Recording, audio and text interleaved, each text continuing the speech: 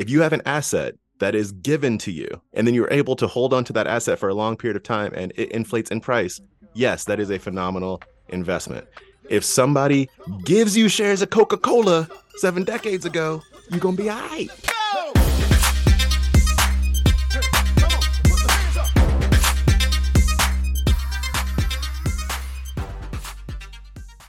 This podcast contains the arguably witty banter of two friends, Skippy and Dougals, that like to debate about investing. The content is intended to be entertaining and for informational purposes only, not investment advice. You should do your own research and consult a financial professional before using any of the information in this podcast, and especially before investing. How you doing? Good. How are you? Doing all right. Doing all right. Not quite the Matthew McConaughey all right, but 2 all rights will do. Yeah, 2 all rights.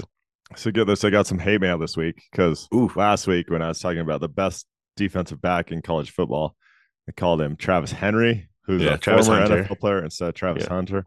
Apologies to the peeps out there. Apologies to Travis Hunter.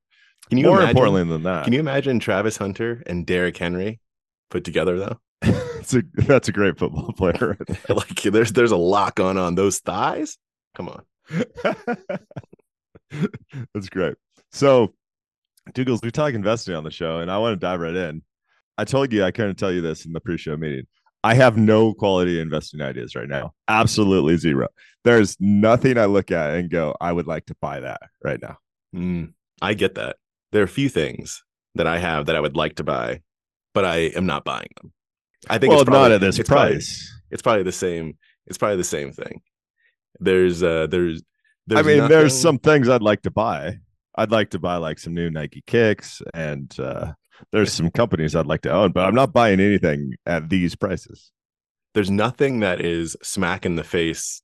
Like if you go back to Meta last year, where it was, I know we brought this up before, but it was like, I actually don't want to buy this, but I have to. Like I felt like I had to. This is from my perspective. There's nothing close to that right now, which is a compelling smack over the face. That doesn't mean it's going to turn out well, but a smack over the face like this price is just unforgivable. If I don't get it, there's nothing that's sitting there like that. There's some tempting things, but they're not there. I hear you. I've looked at kind of the major players that their stock is falling on tough times, and there's 3 names off the top of my head there. There's Disney, there's 3M, and there's Budweiser InBev.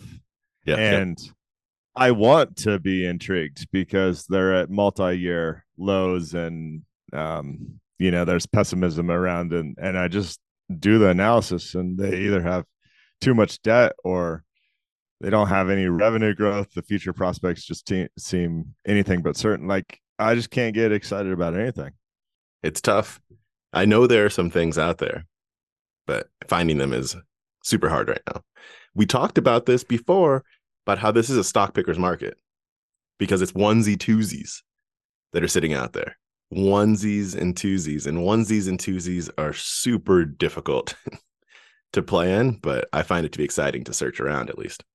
I mean, I'd push back. I don't think it's a stock picker's market. I think if it's a stock picker's market, I'd have some tantalizing deals out there. I think this is a nothing market, which ultimately goes to my point here. A lot of good investing, like 99% of it, is sitting around and doing nothing. Oh yeah, and that's where I'm stuck. Like I don't anticipate doing anything for at least 6 months, probably more like 18 months. Well, yeah, I mean, I think that's the place where you should always be, per what you just said. There's not anticipating, not always. Most of the time, per your statement, should be sitting around and saying, I don't anticipate doing anything. And then there comes the juice. There comes the juice sometimes, but it's not right now. You're right, for the most part. We love your listener mail. Please go skippydougals@gmail.com. Listener mail, hit us up. Questions, concerns, comments, anecdotes, recipe ideas. We take it all in the Skippy Dougals. Rate and review the podcast. Helps people to find us. We appreciate that. Speaking of not doing anything, I'm going to speak about doing something. There was this post that came out from Senor. I'm going to, because we multicultural around here. Senor Money Mustache. He actually goes by Mr. Money Mustache, but I like to go with the Senor. There was this post called "What to Do About These High Interest Rates." What to do about these high interest rates. The way I'd like to run this, instead of just going through and naming what he talks about, what I'd love to do with you, if you're down like a clown, is to run through the questions that he raises in here and us go through and answer them for ourselves. Doesn't mean we can bring up what he brings up in the post too, because there's some real good stuff in there. But I'd love to rank through the questions. Before we hop into questions, here's a line from this that I really enjoyed. That is kind of the point around the interest rate situation right now where we at. He says, interest rates are like a giant gas pedal that revs the engine of our economy. With the polished black dress shoe of Federal Reserve Chairman Jerome Powell pressed upon it. Poetry, my friend. If someone says, why are interest rates important? That's your answer. That is your answer. Yeah, he's pushing the brakes a little bit right now, which no, he just good. Let his foot off the gas. It's just a neutral. Right. We're in neutral, right and easy. I just have to say about this article, post, whatever we call this. This is one of the best things I read probably this month.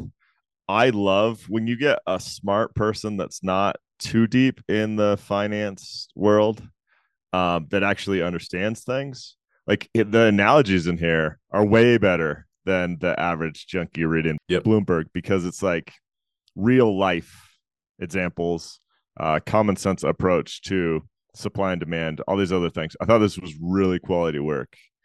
So props, hat tip. Senor Money Mustache. I'm going to lay out all the questions and then let's go back and chat them through. Here are the questions he raises. Is the stock market, index funds, of course, still the right place for my money? It's question 1. Question 2, what if I want to buy a house? Question 3, what about my current house? Should I hang on to it forever because of the solid gold 3% mortgage I've locked in for the next 30 years? Question 4, will interest rates keep going up? Question 5, and will they ever go back down? Those are the 5 questions I'd love to talk through with you, going one by one. Cool with it? Yeah, you kick us off. So, Dougals, is the stock market the right place for my money? I'm going to give the same answer that he gives in here, except with different language. And that's basically always, bro. Always. However, there's nuance. There's nuance to it. Because what I'd say is this. If you're saying, I just got a big windfall, right, from an inheritance or whatever it might be, what do I do with that money? And the question is the stock market the place to put all of it? That's a different answer. Then I'd say some, yeah, but let's talk about where you might want to put different parts of that money. But if the question is my money's in the stock market, which I think was the kind of interpretation here, my money's in the stock market, should I pull that out to go do something else? And the answer is like, nah, bruh. So I think that's the thing. But I would not, if you were doing a dollar cost average, like monthly or whatever the period is, or you're putting money in the stock market, just keep doing it. Just keep doing it. That's my take here. What you got to say? Yeah, I agree. I think you have to buy based on valuation. So I want to have 100% of my money sitting in the S&P or QQQ, and I certainly want it be contributing to that. But that's a personal choice I make. His answer here is better when he specifically addresses that question of what about the funds I currently have invested in the stock market? Yeah. Should I take them out? And he says, holy beep, no. Like, absolutely not. Yeah. This is a long-term investing strategy. Things go crazy on either side. Just stick to your strategy. This is simple. Yeah. Don't rock the boat just because it feels a little different than it has been for the past decade. Just continue with your long-term strategy. What if I want to buy a house? I, again, agree with everything he says here, which is crazy. I can't listen to Dave Ramsey talk for like 3 minutes without yelling at my earbuds, right? But yeah, it depends. It's kind of complicated. It's not a no-brainer on the interest rate side like it used to be. But housing is housing, and housing isn't really an investment when you're looking at your primary residence. It's a place to live. So you should do some math on, hey, is it drastically cheaper to rent right now? In some places in America, it's like half the price to rent the exact same home as it would be to buy the thing. Well, it sucks for you. Maybe you always wanted to buy the thing, but right now you should probably rent if that's the case. If the flip side is, if the equation presents itself in the opposite way, then make it happen and buy that thing if you can. And also understand, though, I think what I love most about him here is he walks through the supply and demand to say, because interest rates have done this, it's frequently added like $1,000 to $1,500 to a person's average mortgage payment. There's only one way to settle that equation unless incomes go up significantly. It's for interest rates to come down or housing prices to come down. So some people have to buy a house in the next 3 months. They're just stuck with it. And they're probably going to bite the bullet and pay more than they'd like.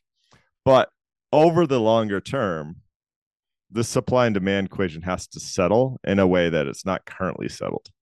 So my answer here, and this is the Dougal's answer, when it comes to housing as an investment, my answer is almost always no. This has very little to do with current interest rates. My answer is just nearly always no. If you have been a long-time listener of this program, or you go back and listen to some early episodes, you'll hear when I decided to buy my house with my family, not an investment, per what you were talking about, primary residence type stuff. But right now, I mean, you've got, let's get outside of housing for a second. You have an asset that you're thinking about buying that is at all-time highs from a price perspective, and is at over 7% from a borrowing perspective. That's not an opportune it's time. The least affordable time to buy a house in the history of these metrics. Yeah.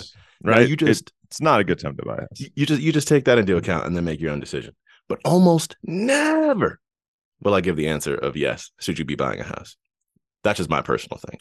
Yeah, but at some point when the rubber hits the road, Dougal's, like, you and your family you're sick of living in that tent.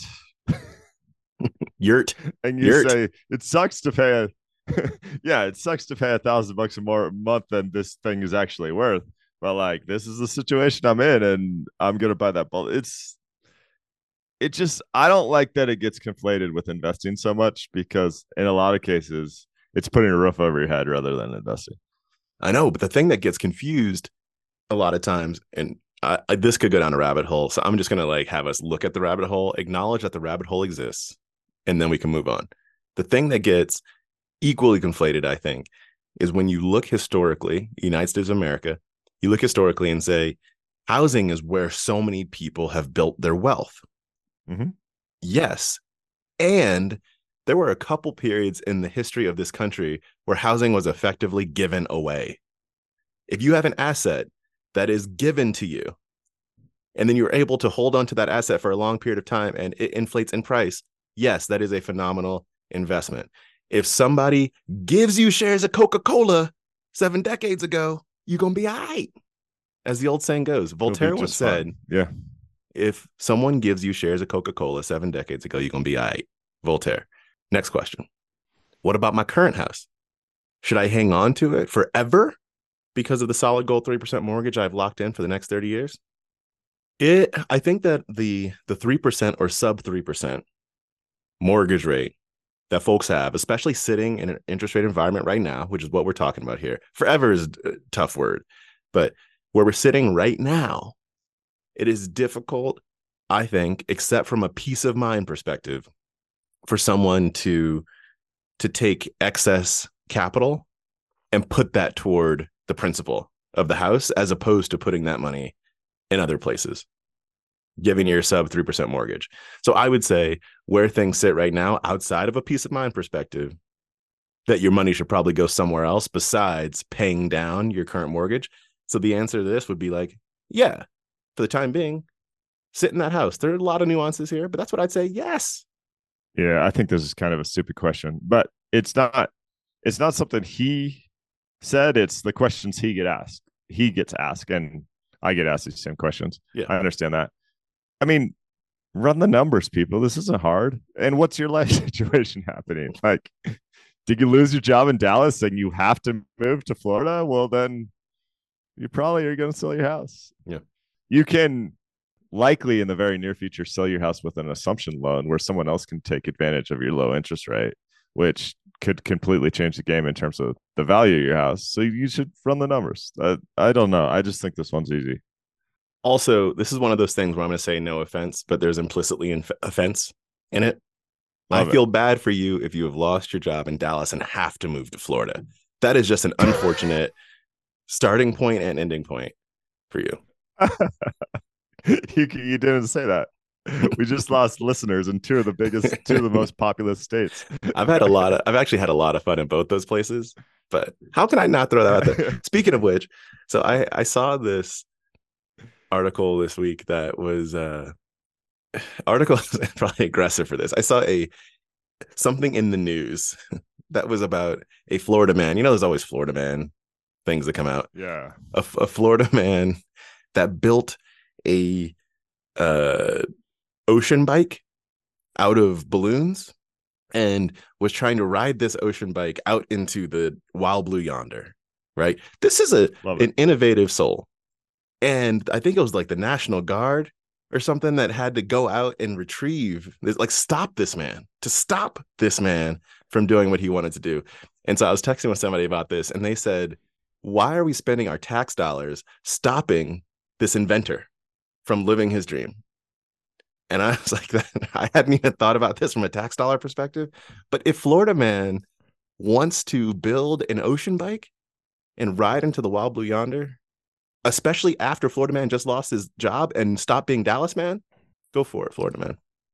All right, you didn't know you're gonna get me on a soapbox here. So you know the handmade submarine to go explore the Titanic that blew up, unfortunately. I did not know it was handmade, but yes. Well, effectively, like it's a pipe with some. They Yeah, were yeah, yeah. using a Xbox controller for this thing, Douglas. So Okay, go ahead. I'm very sorry that lives were lost. Super unfortunate. But can you imagine there was the US Navy, I believe, and maybe the US Air Force too, and European like military operations searching for this thing for like 3 days. Can you imagine the millions of Yeah, dollars that was spent trying that's to true. find the submarine? That's true. It doesn't seem to add up when we could write checks to like the wildfire victims in Hawaii in a Yep, way that I hear you. seems more impactful. But I hear you. sorry, soapbox. You're kicking off All this right. next one. Will interest rates keep going up? I sure hope so. But what he does in the right approach here is to look at a long set of historical data. I'm talking multiple decades and really more like 60 to 100 years and say, where do we sit? We sit at about average for that time period. Where it's going is really tough to predict. I mean, basically impossible to predict, but just understand that what happened in the last decade is an abnormality more than where we sit today. So assuming it's going to go back to 3 or 2% or less is probably a poor assumption on your behalf. Yeah, historically, absolutely right. I think you're right. Will they go up? We'll see. But since we're like in a normal range of interest rates, that I would hope, to your point, that interest rates stay somewhere around where they are for the foreseeable future. And I'll drop a line that you were like, we can't just say that and go on, but I'm going to do it again. I'm going to say it, and then we can go on here. Is that I also think that for the future of democracy, we need to hold interest rates around where they are right now. Because free access to capital, people start doing some dumb ish. So let's put some constraints on people's ability so we get some innovation up in this mother. Okay. All right, you're just poking the bear at this point. So my absolute favorite meme going around the internet right now is this guy pointing in a mirror and looking at himself. You know this, Diggles, because I sent it to you. Yep. And it says, it wasn't a decade of levered beta. If you don't know what that term means, that means average market returns with leverage. So a lot of debt. And then it says, you really did identify the top growth markets, and your amazing sales skills allowed you to purchase multifamily assets at 30% discounts to market.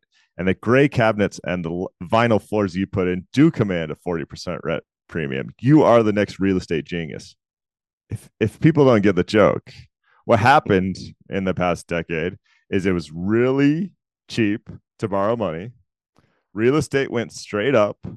And so almost anyone could have borrowed a bunch of money 8 years ago, bought almost any rental property, made a really handsome return, and thought that they were a genius. And what's happening now, and this is not just a real estate example, but that's the easiest one to go. What's happening is times have changed. Debt isn't cheap anymore. And some people are going, oh my goodness, I'm over levered and I'm in big trouble. Others are not. And I don't wish that on anyone. But this happens all the time, Dougals, where people they get caught in a macroeconomic headwind and they think they're a genius. And Tailwind. you look like more of a genius the more debt you take out until you go bankrupt. Yeah. Precise lie. And I'm gonna use this fully in your camp here. I'm gonna use this to just toe dip very quickly into this Wall Street Journal article that came out this week called "Amateurs Pile Into 24-Hour Options. It's Just Gambling," because there was one person that was highlighted in here, which after talking about his quote unquote mistimed one-day options that cost him tens of thousands of dollars, the quote from him is, "I'm just exceptionally great at it." This is the person pointing at themselves in the mirror. All right, last question. And will they ever go back down? Will interest rates go back down? I think it's similar to the question before of what we were just gabbing about is we're around where historical interest rates have been in this country. They will likely go up and down, hopefully around this general place. If need be, higher. If need be, a bit lower. I personally hope that we do not go into a vast multi-year, decade-long 0% interest rate place again, but they will go up and down because things go up and down.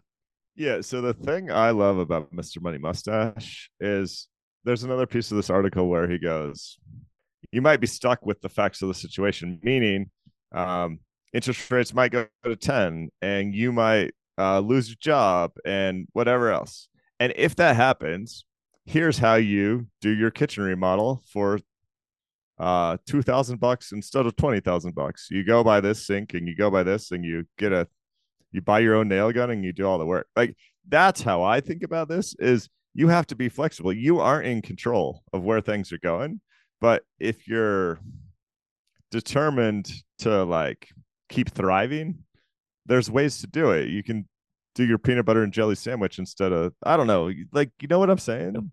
It's sometimes you're along for the ride, but you can make the best of it. And that's what I like about his approach here, because he's not really trying to predict the future. He's just saying, this is where we sit today, and this is how you can thrive regardless of where that goes. Loving it. Thank you, Mr. Money Mustache. What to do about these high interest rates is the name of that post. It'll be on the Substack, skippydougals.substack.com with the rest of the stuff we talk about here. What you got next? Quick hit on my end. A paper by Rich Shanner. Do investors focus too much on price-only returns? Mm-hmm. Dougals, if you go to 6 different brokerage houses and look at how they typically display stock returns, only 2 of them include total return data. For those who don't know, total return data would include the dividends that would be reinvested in those stocks. And if you look at 9 different financial websites, none of them actually report total return data, and two of those 9 don't even show dividend details. So a simple example here, if a stock pays a 5% dividend per year, you throw it into Google Finance and compare that stock's returns with something that doesn't pay a 5% dividend. You just look at percent return on the equity. The one that doesn't pay a dividend is at an inherent advantage because they didn't write a check to their investors for 5% of their total market cap. So if you don't look at total return data, you get an apples to oranges situation there where the non-dividend paying stocks almost always look better because you're not looking at the full picture. I just found this fascinating. I think I'm aware of it. I typically, the large majority of my stocks pay a dividend. So I focus on total returns when I report my own performance and stuff. But it's fascinating how so much of the psyche for your naive investor just puts dividends to the side. And the example I'd give here is if you have 2 cups comparing 2 different stocks and you're pouring water into those cups, well, the cup that pays a dividend actually has like a mug off to the side of the liquid that falls into that dividend bucket. And that is completely hidden from analysis in a lot of these brokerage houses and the websites. So I just think it's an important point. If you don't know, try and compare total return data, because it could be a game changer in your investing process. Ooh, you had me until the end. You had Snuck me to that the in end. to try You and had get me to the you end. riled I, up. I do believe if you're looking at comparing the performance of two different stocks, then yes, look at total return data, especially if you would be someone that would reinvest dividends. However, personally, I would not want these places to show total return data instead of price data.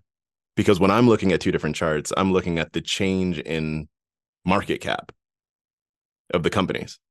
Like that's what I'm looking at. Like, what was the company valued at this point versus now? And that's so if I was looking at total return, it would just throw off, for me, it would throw something off. I would rather have the data that then I can calculate the total return, which I know is probably not the way that your average investor would look at it, but I'd rather have the raw data. Yeah, but Douglas, then your investing process, and this is actually a great conversation for you, because your long-term trend, like momentum investing style, is based on stock price, aka market cap, right? No, it includes So dividends. No, it's based on total returns. it is okay. Yeah. I'm just saying, when I go to Um, Yahoo Finance and I'm looking at a price chart, I would not want that to be total return. I want that to be the price chart. yeah, and I don't know that the default matters as much. I think I would argue that the default should be total return, because it's more Ooh. of an apples to apples comparison. Mm-hmm. But I think it's just important that that information is available and it's Yeah, clear that you know what you're looking at. agreed. Like there being a checkbox where you could say like total return or price only would be very beneficial, because when you get to the point, if you go to Yahoo Finance, Google Finance, whatever, and you start putting in different stocks to compare their charts next to each other, then that becomes an apples to oranges situation per what you were talking about. But if I'm Yep. looking at one stock's chart, like if I'm just looking at one stock, I would rather it be price only to start. That's me. That's just me. Sure. But no, That's an important I'm just paper. saying what you're letting how a company's CFO and board basically think about their capital allocation. You're letting that impact, because that clearly impacts their market capitalization. And then if you make decisions on the trends in their market capitalization, those trends could be different. They would be different if they didn't pay a dividend. So yeah, anyway, it's Yeah. fun to hear your thoughts on it.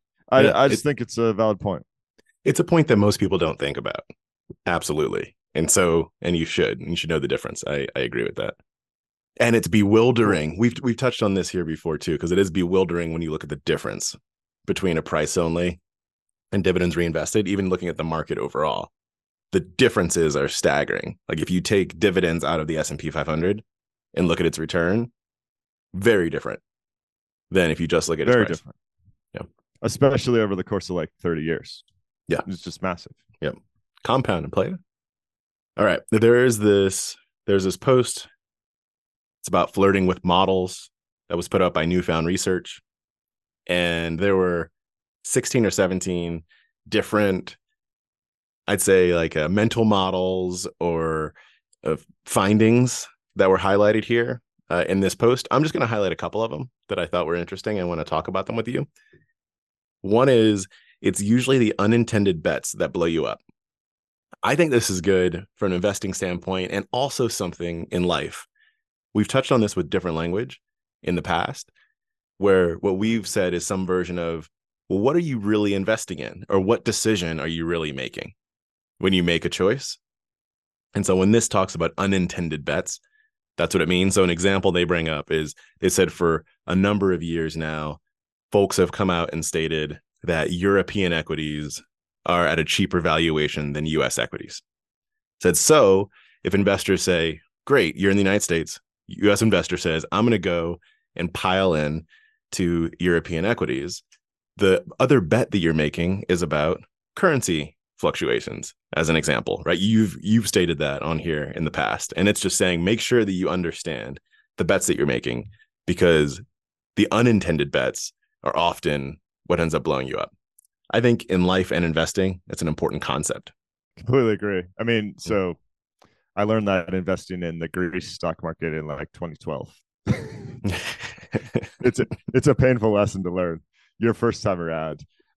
It I don't want to get stuck in the weeds there, but I would argue even with the currency risk, it's important to be invested in international markets right now. But that's a whole different rabbit hole to drop down. So, all right, two others here.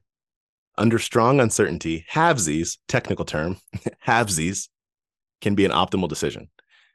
What he's saying here is when there's a good amount of uncertainty and there's a decision to make, sometimes like dollar cost averaging is the way to come in. Like we've discussed that when we were talking about commercial real estate, even toward the end of last year. Like commercial real estate starting to look pretty shabby, but is this the bottom? Is this the middle? Nobody knows. If there's uncertainty, sometimes just saying, if you're going to get into a thing, just start going slowly and take a slow approach can be an optimal decision. I think that's a good mental model, whether or not the decision ends up being the same. You go ahead. Yeah, I love this.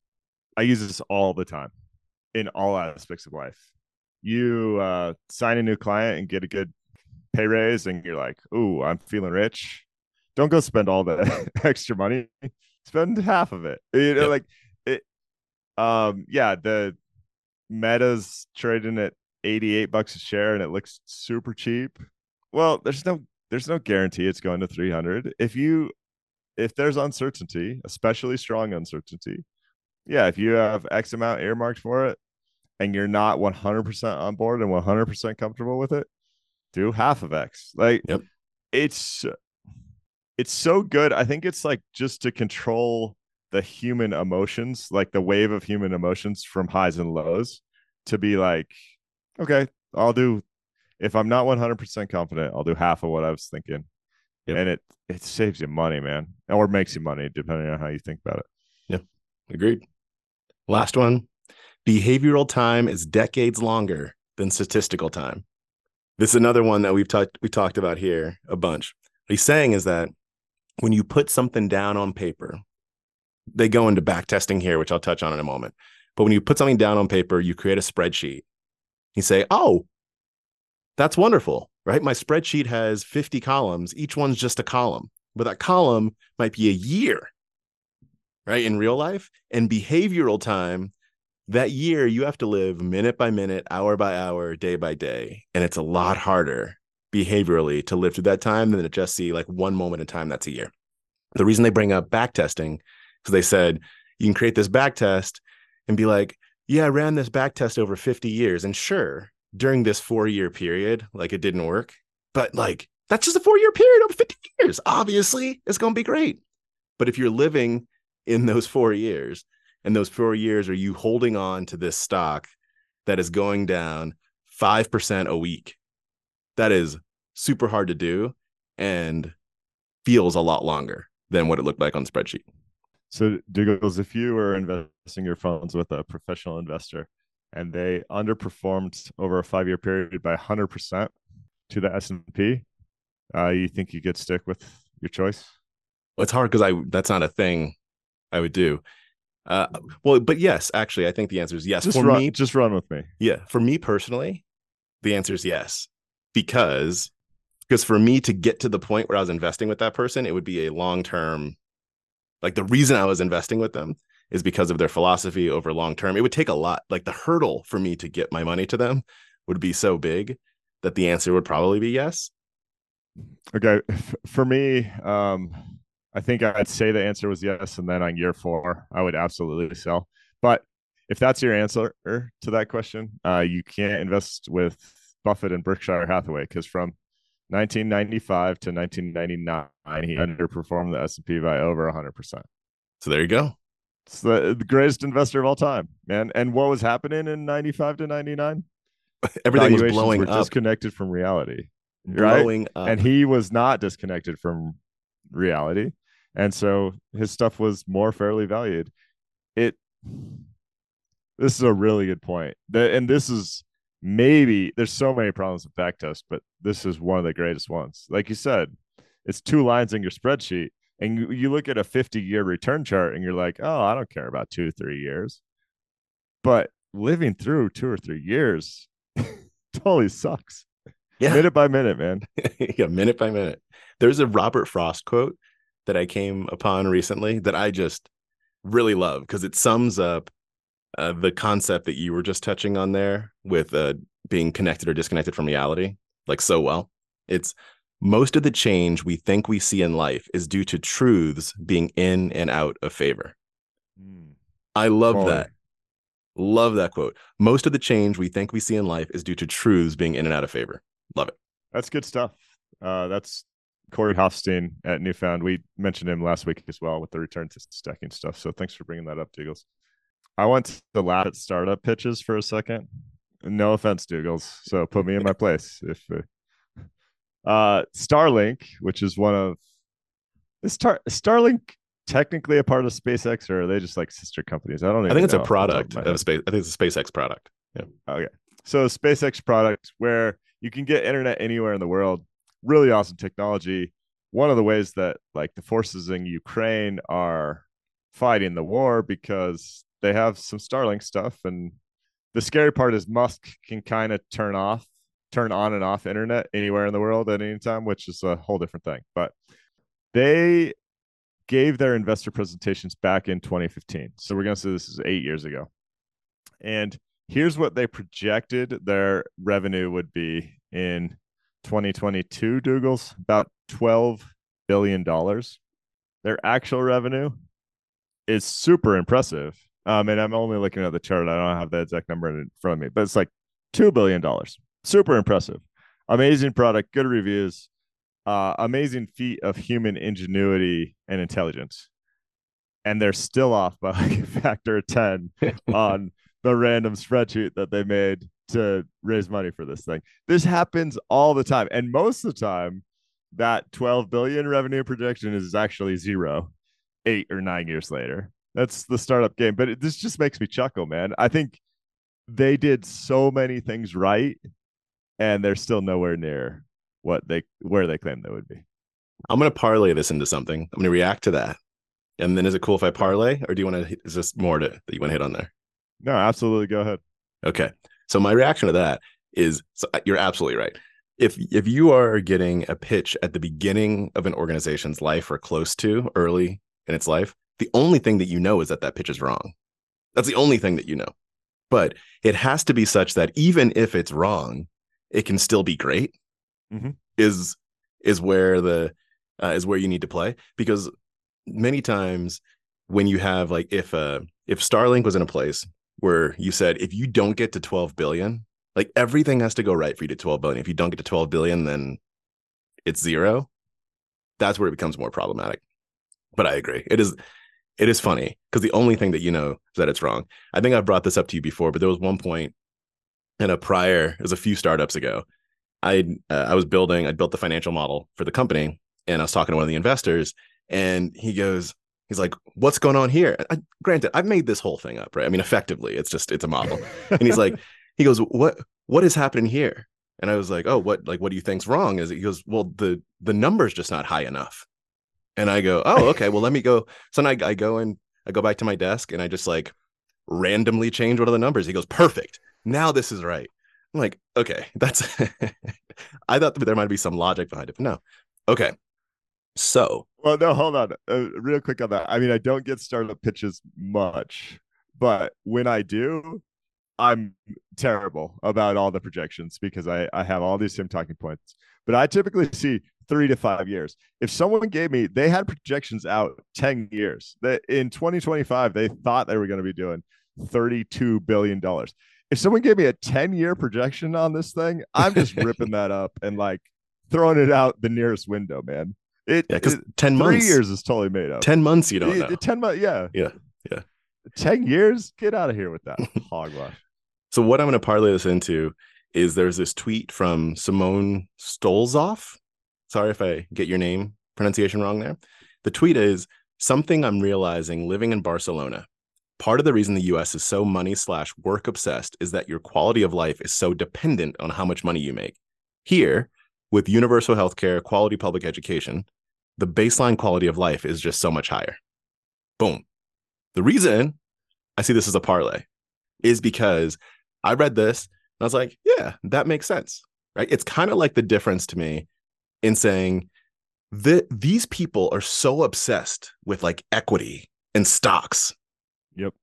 And it's probably because like you can't just have this safe investment where you make 3.5% all the time. Go, yeah, that's not America. Like the part of the what's behind this, 'cause I agree with this point. And it is like a question of a fundamental philosophy and like belief is that in this country, a thing can go to zero or it can go to infinity. And like that is what we chase. It's like what the country is kind of built off of. And so to your point around Starlink, what we do is we go, yeah, we're not going to accept a guaranteed like steady rate for a long time because we chase upside to the utmost, even when it punches us in the face. So it's not a right or wrong here. I read this and I was like, yeah, that makes sense. We trade the baseline quality of life, whether it's the right or wrong trade, I'm not even making a judgment on. But as a country, we trade that baseline for upside. I think that's right. I like this tweet a lot, and I don't know that there's like a right answer here. Yeah. But probably in Spain, I haven't lived in Spain. Probably if you walk in with a 10-year projection that says I'm going to make $30 billion in a decade, it's probably harder to get funding for that. I mean, I just wonder if the pendulum has swung a little too far in one direction, because it'd be nice if there was some of that quality of life stuff was a little more, there was a little greater safety net than there is at certain spots in the US. But I hear that as a positive about the US all the time in terms of like there is this mindset that you can go accomplish whatever you want to accomplish. Different strokes, different folks. But it's a good tweet. It's very astute. No, I love this tweet, and I was like, maybe I should move to Spain. That sounds pretty sweet. All right. Is that it? Yeah, we already mentioned reviews. Share the show with a friend when you get a chance. Enjoy your college football this weekend, and we will talk to you next week, potentially on the road. We're gonna get things figured out, but we might have a special episode for you next week. Thank you.